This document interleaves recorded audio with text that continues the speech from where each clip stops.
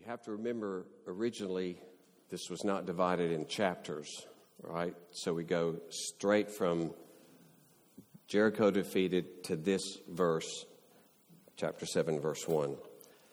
But the people of Israel broke faith in regard to the devoted things, for Achan the son of Carmi, son of Zabdi, son of Zerah, the tribe of Judah, took some of the devoted things, and the anger of the Lord burned against the people of Israel. We don't know what the things are. The writer, in his creativity, is holding that off for later. But this sets the tone for what happens next. Joshua sent men from Jericho to Ai, which is near Bethaven, east of Bethel, and said to them, "Go up and spy out the land." And the men went up and spied out Ai. And they returned to Joshua and said to him, "Do not have all the people go up, but let about 2,000 or 3,000 men go up and attack Ai. Do not make the whole people toil up there, for they are few." So about 3,000 men went up there from the people, and they fled before the men of Ai. And the men of Ai killed about 36 of their men and chased them before the gate as far as Shebarim, and struck them at the descent, and the hearts of the people melted and became as water. Then Joshua tore his clothes and fell to the earth on his face before the ark of the Lord until the evening, he and the elders of Israel, and they put dust on their heads. And Joshua said, "Alas, O Lord God, why have you brought this people over the Jordan at all, to give us into the hands of the Amorites to destroy us? Would that we had been content to dwell beyond the Jordan. Oh Lord, what can I say when Israel has turned their backs before their enemies? For the Canaanites and all the inhabitants of the land will hear of it and will surround us and cut off our name from the earth. And what will you do for your great name?" The Lord said to Joshua, "Get up. Why have you fallen on your face? Israel has sinned. They have transgressed my covenant that I commanded them. They have taken some of the devoted things. They have stolen and lied and put them among their own belongings. Therefore, the people of Israel cannot stand before their enemies. They turn their backs before their enemies because they have become devoted for destruction. I will be with you no more unless you destroy the devoted things from among you. Get up, consecrate the people and say, 'Consecrate yourselves for tomorrow, for thus says the Lord God of Israel, there are devoted things in your midst, O Israel. You cannot stand before your enemies until you take away the devoted things from among you. In the morning, therefore, you shall be brought near by your tribes, and the tribe that the Lord takes by lot shall come near by clans, and the clan that the Lord takes shall come near by households. And the household that the Lord takes shall come near man by man. And he who is taken with the devoted things shall be burned with fire, he and all that he has, because he has transgressed the covenant of the Lord, and because he has done an outrageous thing in Israel." So Joshua rose early in the morning and brought Israel near tribe by tribe, and the tribe of Judah was taken. And he brought near the clans of Judah, and the clan of the Zerahites was taken. And he brought near the clan of the Zerahites man by man, and Zabdi was taken. And he brought near his household man by man. And Achan, the son of Carmi, son of Zabdi, son of Zerah, of the tribe of Judah, was taken. Then Joshua said to Achan, "My son, give glory to the Lord God of Israel, and give praise to him. And tell me now what you have done. Do not hide it from me." And Achan answered Joshua, "Truly I have sinned against the Lord God of Israel. And this is what I did. When I saw among the spoil a beautiful cloak from Shinar, and 200 shekels of silver, and a bar of gold weighing 50 shekels, then I coveted them and took them. And see, they are hidden in the earth inside my tent, with the silver underneath." So Joshua sent messengers, and they ran to the tent, and behold, it was hidden in his tent with the silver underneath. And they took them out of the tent and brought them to Joshua and to all the people of Israel, and they laid them down before the Lord. And Joshua and all Israel with him took Achan the son of Zerah and the silver and the cloak and the bar of gold, and his sons and daughters, and his oxen and donkeys and sheep, and his tent, and all that he had. And they brought them up to the valley of Achor. And Joshua said, "Why did you bring trouble on us? The Lord brings trouble on you today." And all Israel stoned him with stones. They burned them with fire and stoned them with stones. And they raised over him a great heap of stones that remains to this day. Then the Lord turned from his burning anger. Therefore, to this day, the name of that place is called the Valley of Achor. Thus the reading of God's holy word. Let us pray. O Lord, we tremble, we're shocked as we face the holiness and judgment of God himself in this passage. And Lord, we know that you are the same God then. Now as you were then, you are the same always. We deal with a God who must take vengeance upon sin. Lord, we thank you that we have an everlasting hope in Jesus Christ, who bore away your vengeance for sin, your wrath upon sin, for the sake of all those who trust in him. And Lord, even as we come to this fierce text, we would come all the more resting in Jesus and Jesus alone, who alone delivers us from the wrath that is to come upon this whole world. Oh, bless us, Lord. Help us see Jesus all the more. For Jesus' sake we pray. Amen. Probably most of you, like me, read the book by Jonathan, or the sermon by Jonathan Edwards in your study of English literature, Sinners in the Hands of an Angry God.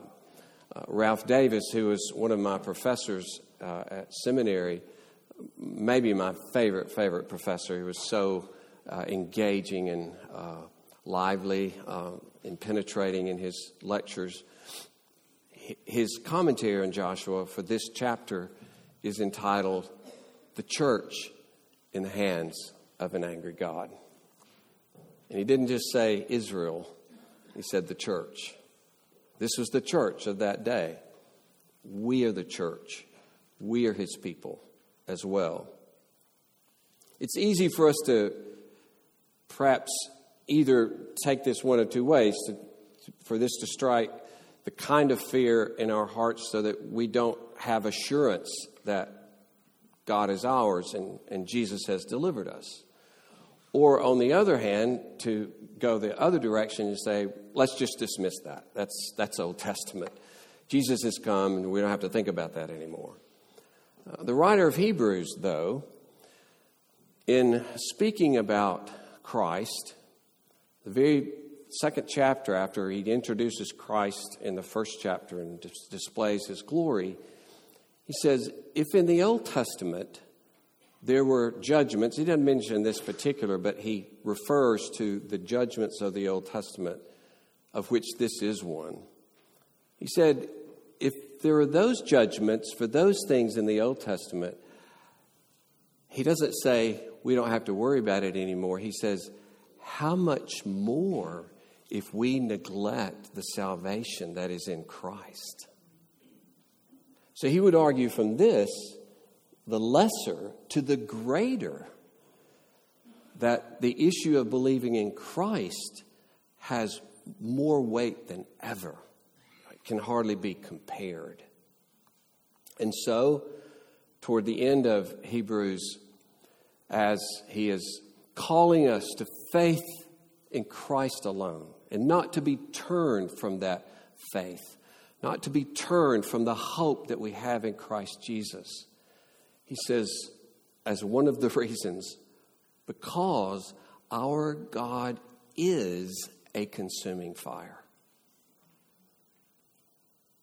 Not was, in Joshua's day, he is a consuming fire.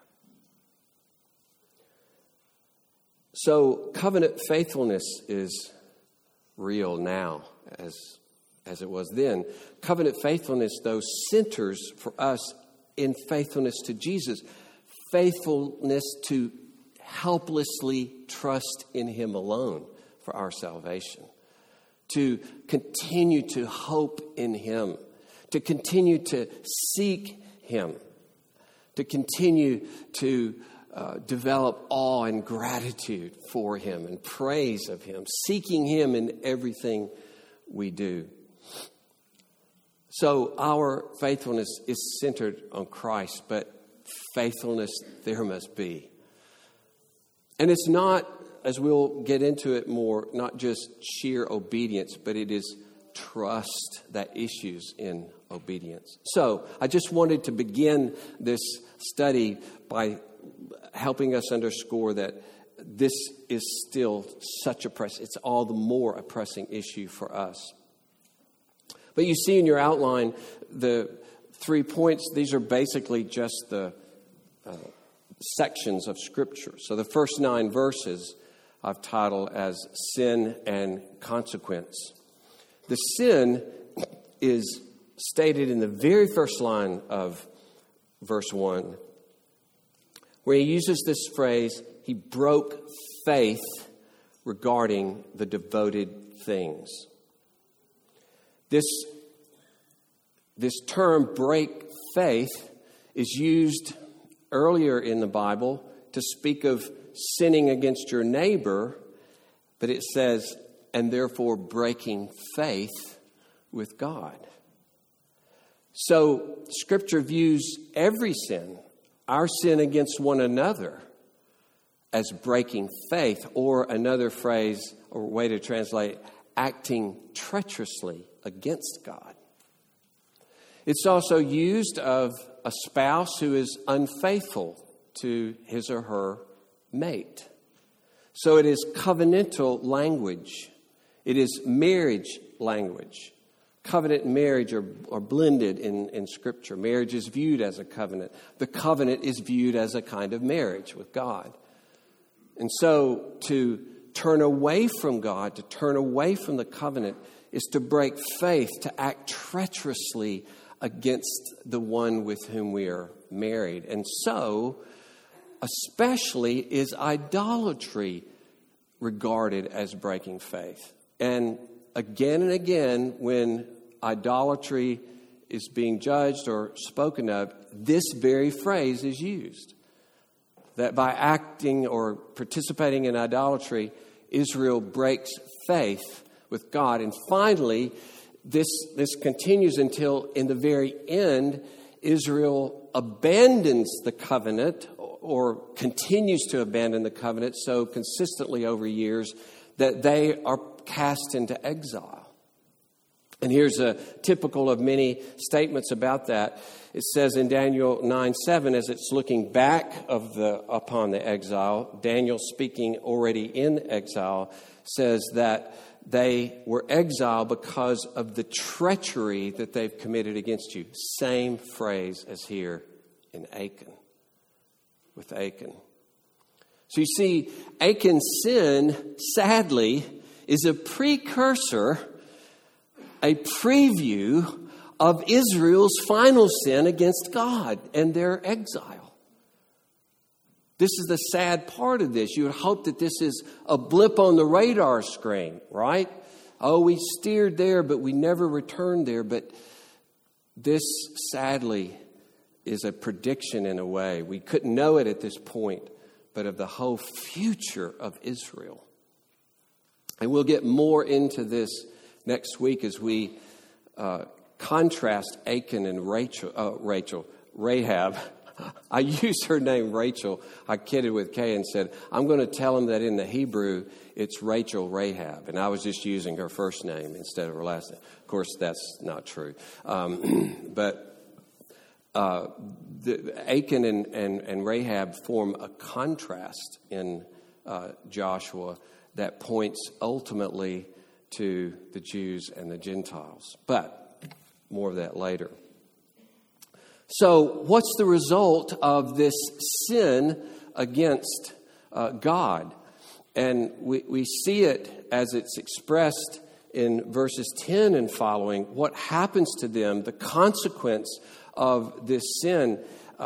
Achan has made himself and made all of Israel devoted to destruction. This ban, this harem, this Hebrew word, can be a positive word of someone devoting a sacrifice to God or devoting a portion of their possessions to God. In this case, it's an act of judgment that these things are devoted to absolute destruction. And so by destroying them, you give them to the Lord. He owns them. They're not yours. They're devoted to God. People and possessions, as it has to do as to Jericho. So all of this is devoted to God. They're His possessions to do with whatever He wants. And so by taking some of those devoted things, Achan now and Israel must be treated as devoted to destruction. See? Israel has become what it stole. They now are destined for destruction. In a sense, they've crossed over and become Canaanites, or they have a Canaanite in their midst. And if they don't discover and destroy these devoted things, they will be destroyed as devoted things. That's the seriousness of this judgment. So instead of being the people of God, now they become the enemy of God because of this idolatry, because of this covetousness. And so as before, he said, no one can resist you. Now you can't stand against your enemies. You see, that's language that was being used of the Canaanites. You did have God's promise, but now you've put yourself in the position of those very ones that God is judging. You've gone from being instruments of judgment in God's hands to the very subject of judgment. And when it talks about their hearts being melted, that's the very language that he was describing of the Canaanites. You see, now you are under destruction. Your hearts are melted. You will be defeated because you have abandoned me, at least in this one act. And so this is a bold act of usurpation, of taking that which is God. One said it's like robbing the offering plate itself. And it was interesting several years ago when Rob Hamby, who was an RUF minister, had left his bag in my office to preach that Sunday. Some of you remember this. And I always lock my office. The one day I didn't lock my office, okay? These people who were going to nursing homes and other places to steal came into our church, got into the office, and took his bag and took his computer, took his wallet, and they were spending money as he was preaching. That went all over the United States. You think, how many people's stuff was stolen that weekend or this week? Why that? You know why it was? It's like a pastor's stuff was stolen while he was preaching. You know, that really got to everybody. Well, this is all the more. You see, it's that kind of thing. You went in and took God's stuff for yourself? That is to say, I am more important than God. That is to point everything toward me and what I want. not what God has said. Before we leave this, I must at least talk a little bit about this amazing prayer.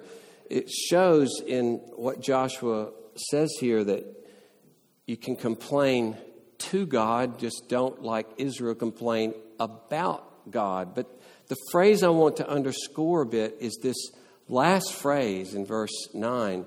What will you do for your great name? That's an amazing statement and a gripping thing. The thing that really consumes Joshua, the thing that he can't see at this point, the thing he's wondering about, what are you going to do for your great name if we are wiped out? The great name of the God who delivered Israel out of Egypt, who brought us through the wilderness, who brought us through the Red Sea and now over the Jordan. What will you do for your great name? And I just wanted to leave that with you at this critical place where they were, in this dangerous place of being destroyed. And this prayer, what a great prayer for us for every circumstance, keeping us focused always on the issue, always before us. What will God do for his great name? You know, this is actually a way to underscore the way how the Lord's Prayer is structured. It begins with this prayer: hallowed be thy name. That's the first request. And in a way, that's every other request is a part of that. Hallow your name by your kingdom. Hallow your name by our doing your will. Hallow your name by meeting our needs. Hallow your name by keeping us from temptation, by forgiving us. It's really a part of all of our prayers. Lord, do act for your great name. Always act for your great name. We can plead our danger, we can plead our anguish, but let's always plead his honor. And think of how much force this can give our prayers for the extension of the ministry and gospel from this church to say, Lord, what will you do for your great name in Fort Worth? I even that's even helped me to ask it like that. Not just, yes, Lord, act for your great name. To even ask him, what will you do for your great name? Or you're praying for the unity of our church, the fellowship, the development of gifts, or development of mercy, or any aspect of the development of our worship. Oh, Lord, act for your great name. What will you do for your great name among us, Lord? What a lively prayer. And in the face of especially the breakdown of society, one thing I detest is the wringing of hands politically or socially. Oh, what are we going to do? Look what another thing's happened, and another thing's happened, and another thing's happened. I read, some of you too, of the recent decision in Austin. And it says this, if this is true, this is what it says, that children can't refer in school to their own mother and father because that would offend other children that are not binary. Okay? Now, I grieve that. It horrifies me. It unhinges me.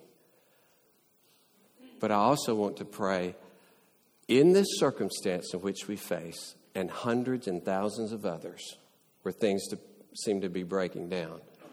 Here's your prayer. What will you do for your great name in the midst of this? As it has happened, and no matter what happens, what will you do for your great name? And do you think that God for 1 second will ever abandon the pursuit of his great name in the earth? No, he will not. Now, it may not happen like we think it should or wish it would or we may go through things that we never dreamed we would go through. But we can say, what will you do for your great name? Well, the sin, the discovery and confession comes next as they narrow down and they discover that it's Achan. And there's this striking phrase where he says, glorify God, give praise to God to confess your sin. Because part of praise is the truthful confession of sin to God. It's a praise and honor to Him. It's not to be inauthentic to God, to be hiding a life that we're not bringing before God, to bring praises in His presence here with the people of God, but we are not committed to Him. We have a whole life devoted to something else, to declare His greatness publicly, but privately regard Him as not so great, as nothing or no one of consequence, no honor, no submission to His word, no concern for His will at all, but I'll come and give the lip service. You see, that's not praise, right?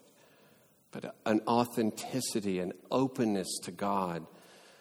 Hiding our sin is a way to assert ourselves instead of God and His rights and His authority. And Achan talks about the progress of this as he saw it and desired it. This is the same term used when Eve is talking about desiring the tree for wisdom in Genesis chapter 3. It's the same word used in the Ten Commandments, thou shalt not covet, right? So this covetous, this desire for that which we have no right to possess. And it reveals in this that he could not trust God and trust his life in God's hands. Really sad tragedy about this is that in every other instance of their taking a city, this particular ban against taking the goods of the city did not apply. In other words, the tragedy is if you trusted God, God would take care even of that. And there would have been spoil. But he took what was devoted to God. And we have to guard against thinking God is untrustworthy because he does not give us what we want or what we think we need. And sometimes, worst of all, he really does not explain himself. This doesn't make sense. And I can't figure out. That's true. But by Jesus, through what he's done for me in Christ Jesus, we must continue to be open to God working in our hearts so that we can trust the one who gave his son for us. That he is truly a gracious and good God. He has the greatest plan for each of our lives to do us the greatest good in conforming us to the likeness of Jesus. But if you're like me, it is hard to swallow at times. And I cannot see it for me and for others at times. And I even think God should be accountable to me, answerable to me, to what I would like in this. So, covetousness here, to desire that which is not ours, to take it and not to trust God in what he has done for us. This second hymn that we sang has a great line that is so important here, where he says, "You are my inheritance." And that's really the issue for our lives in coveting other things, in coveting a different situation, coveting a different set of circumstances.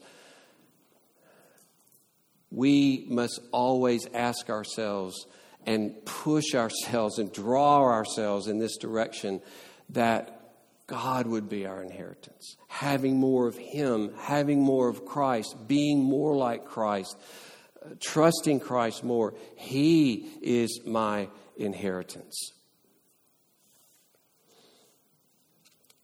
The tragedy that we don't trust God Himself no matter what happens in our own lives. And so God promises here, He says, if they don't destroy the devoted things, then His presence will not be with them. And that's the great tragedy for any church, for any human being, that God would not be with us. That's what distinguishes us. That's what distinguished Israel from anyone else, is having the presence of God. And so this open confession, this frightening confession of Achan's own covetousness and his theft and his lies comes before the whole congregation. And then finally, there's this judgment. And you can see how the whole chapter is structured, because it begins in verse 1 with the anger of the Lord burning, and then toward the end in verse 26, then the Lord turned from His burning anger. That's the issue the whole time. Falling under the wrath of God, and finally the wrath of God being turned away from Israel. What is hard for us is his whole family. Now, there's the possibility that his family was involved in the theft. It's not stated, but many commentators would think, yeah, they're probably in on it. That doesn't explain the animals. They weren't in on it. But his own animals are being put to death. All of his possessions are being put to death. What is happening here is that his name and his future generations are all being judged at this point. What is happening here too is that a man's personality was regarded as embracing all that he had and all of his family. And so his death alone would not be enough. The whole rest of him, that is, his family and possessions, has to be destroyed as well. And so, even as not only Rahab, but her whole family was rescued, even for the faith of Rahab, so in this instance, Achan and his whole family are destroyed for the sin of Achan. It does show us how seriously God views sin and how much we devalue sin. Ralph Davis says we can complain about this, the fact that God would do this. This is what he writes. We do better to fear. Fear because one man's sin turned away God's presence from a whole people. Fear because a man's whole household was drawn into his punishment. We have such tame views of sin. Wrongly, we have no paranoia over this contagious power. We have no paranoia over this contagious power. And then as he refers to Jesus' words that better that you would cut off your right hand than to be cast into hell. And he's not talking about this literally, but he's showing the critical importance of ridding yourself of sin. And David says, we don't share Jesus' alarm over sin. He talks about cutting off parts of your body as an illustration of ridding ourselves, always being on the fight against our own sin, always being with God in fighting against that which we see in our lives, in our words, in our thoughts, and our actions. So we must maintain this healthy hatred and disgust over sin. We, as a church, as a denomination, have careful rules even for discipline. This certainly is a discipline, and of course, we don't exercise discipline with this kind of political power, right? But the parallel in the church is excommunication. The parallel in the church is removing someone from the communion table. Paul in 1 Corinthians 5 is talking about a man who is having relations with his father's wife, apparently a second wife, but he's having relations with her. And Paul speaks in this context of, you're allowing this to happen. You're allowing this man to continue in your midst, and you're not doing anything about it. Don't you understand that a little leaven leavens the whole lump? See, Paul sees the contagious power of sin. If you allow this, if you wink the eye, if you say it doesn't matter, then and the next thing won't matter, and the next thing won't matter, and we just abandon God altogether. Discipline is hard, and often it's done in a brutal way instead of a compassionate way and a loving way. By God's grace, I've seen it work in wonderful ways and different levels in the church.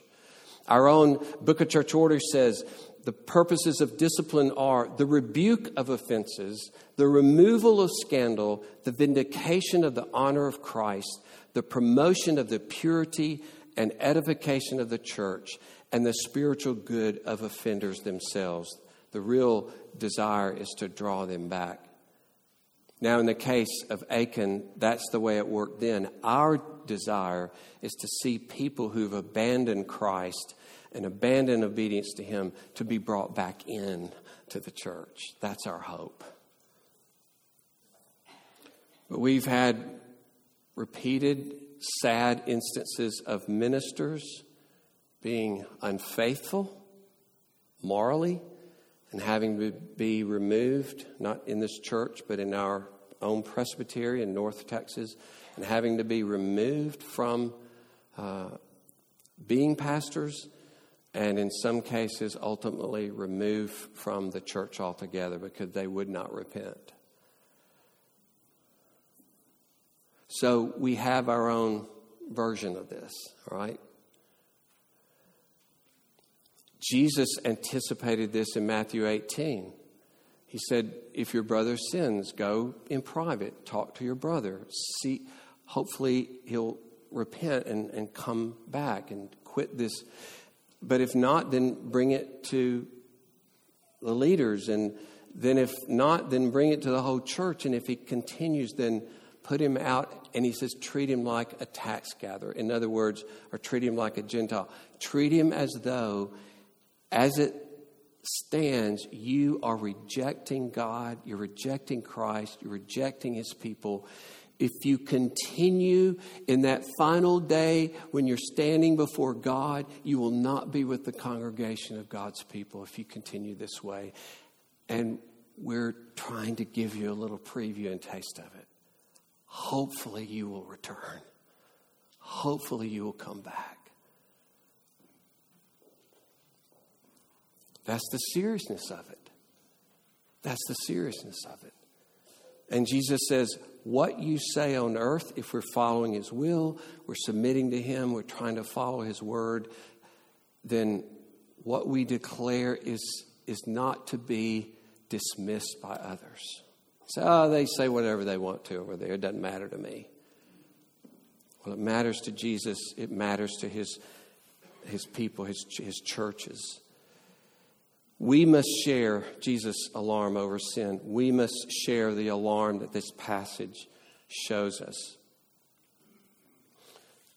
The reality behind this devoted things is that God owns everything in the world. And this passage reminds us of how serious, how severe sin can be, and how it must not be allowed to continue in the church. Now, obviously, we all sin in many ways every day, every week. But we're talking about sin that is open and flagrant and disobedient in the sense of without repentance, without concern. Then it has to be dealt with in the best way possible. I want to close just to underscore the critical importance, as I spoke of it to start with, of trusting in Jesus Christ and the salvation that God has given us.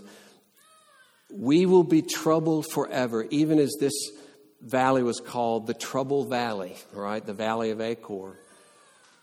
Trouble will mark our lives if we do not entrust ourselves to this Jesus Christ who has been given for us by God the Father. We all are idolaters, one kind or another. We all are covetous. Our gods are many and our false treasures are many. But while we were yet sinners, Paul says, and basically he could say, while we were yet idolaters, while we were yet covetous, Christ died for us. That's the good news. Coveter, idolater. He has died for us. He has died to set us free so that we would die to covetousness and idolatry and live in a new freedom of love and worship to Jesus Christ. And I want to underscore, even in that same book of Hebrews that talks about God being a consuming fire, what he urges upon them again and again is continue to hold your confidence in the hope of Jesus Christ. Continue to have the assurance of the hope that you have in Jesus Christ. The conviction, the trust in him. And as John says, as you trust in his perfect love, it casts out the fear of judgment. And you can have confidence in the day of judgment. And I want to leave you with that. That's the real focus of this, not to undermine your assurance, but to place your assurance in Christ and Christ alone, who delivers us from our own idolatry, delivers us from the wrath to come, and who is a sure confidence in that day of judgment. If we have Christ, we have peace, we have assurance, we have comfort forever and ever in him. Let us pray. O Lord, we thank you that as we sang, you are a tender God. You are tender with us. You know we are frail. You know we are weak. You know our sinfulness. You know our failures. You know how we struggle even now as believers. And you are tender and patient with your people because you've given us the Lord Jesus Christ.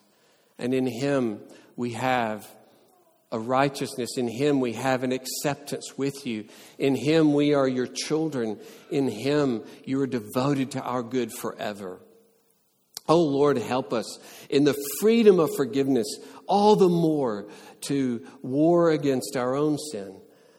All the more in the freedom of knowing that we are accepted in Jesus Christ to be honest and open about the things with which we struggle. Oh Lord, help us as well to openly confess our sin, our pain, our struggles, our confusion to you, the misery and grief we have over even our own society breaking down, and enable us in the midst of it all to say, Lord, what will you do for your great name in this church, through our ministry, for your church worldwide? Oh Lord, thank you that you will make your name great on the earth. And as it was prayed, as it's stated in the Old Testament even, the glory of the Lord will cover the earth like the seas. We thank you for that day that is coming. In Jesus' name, amen.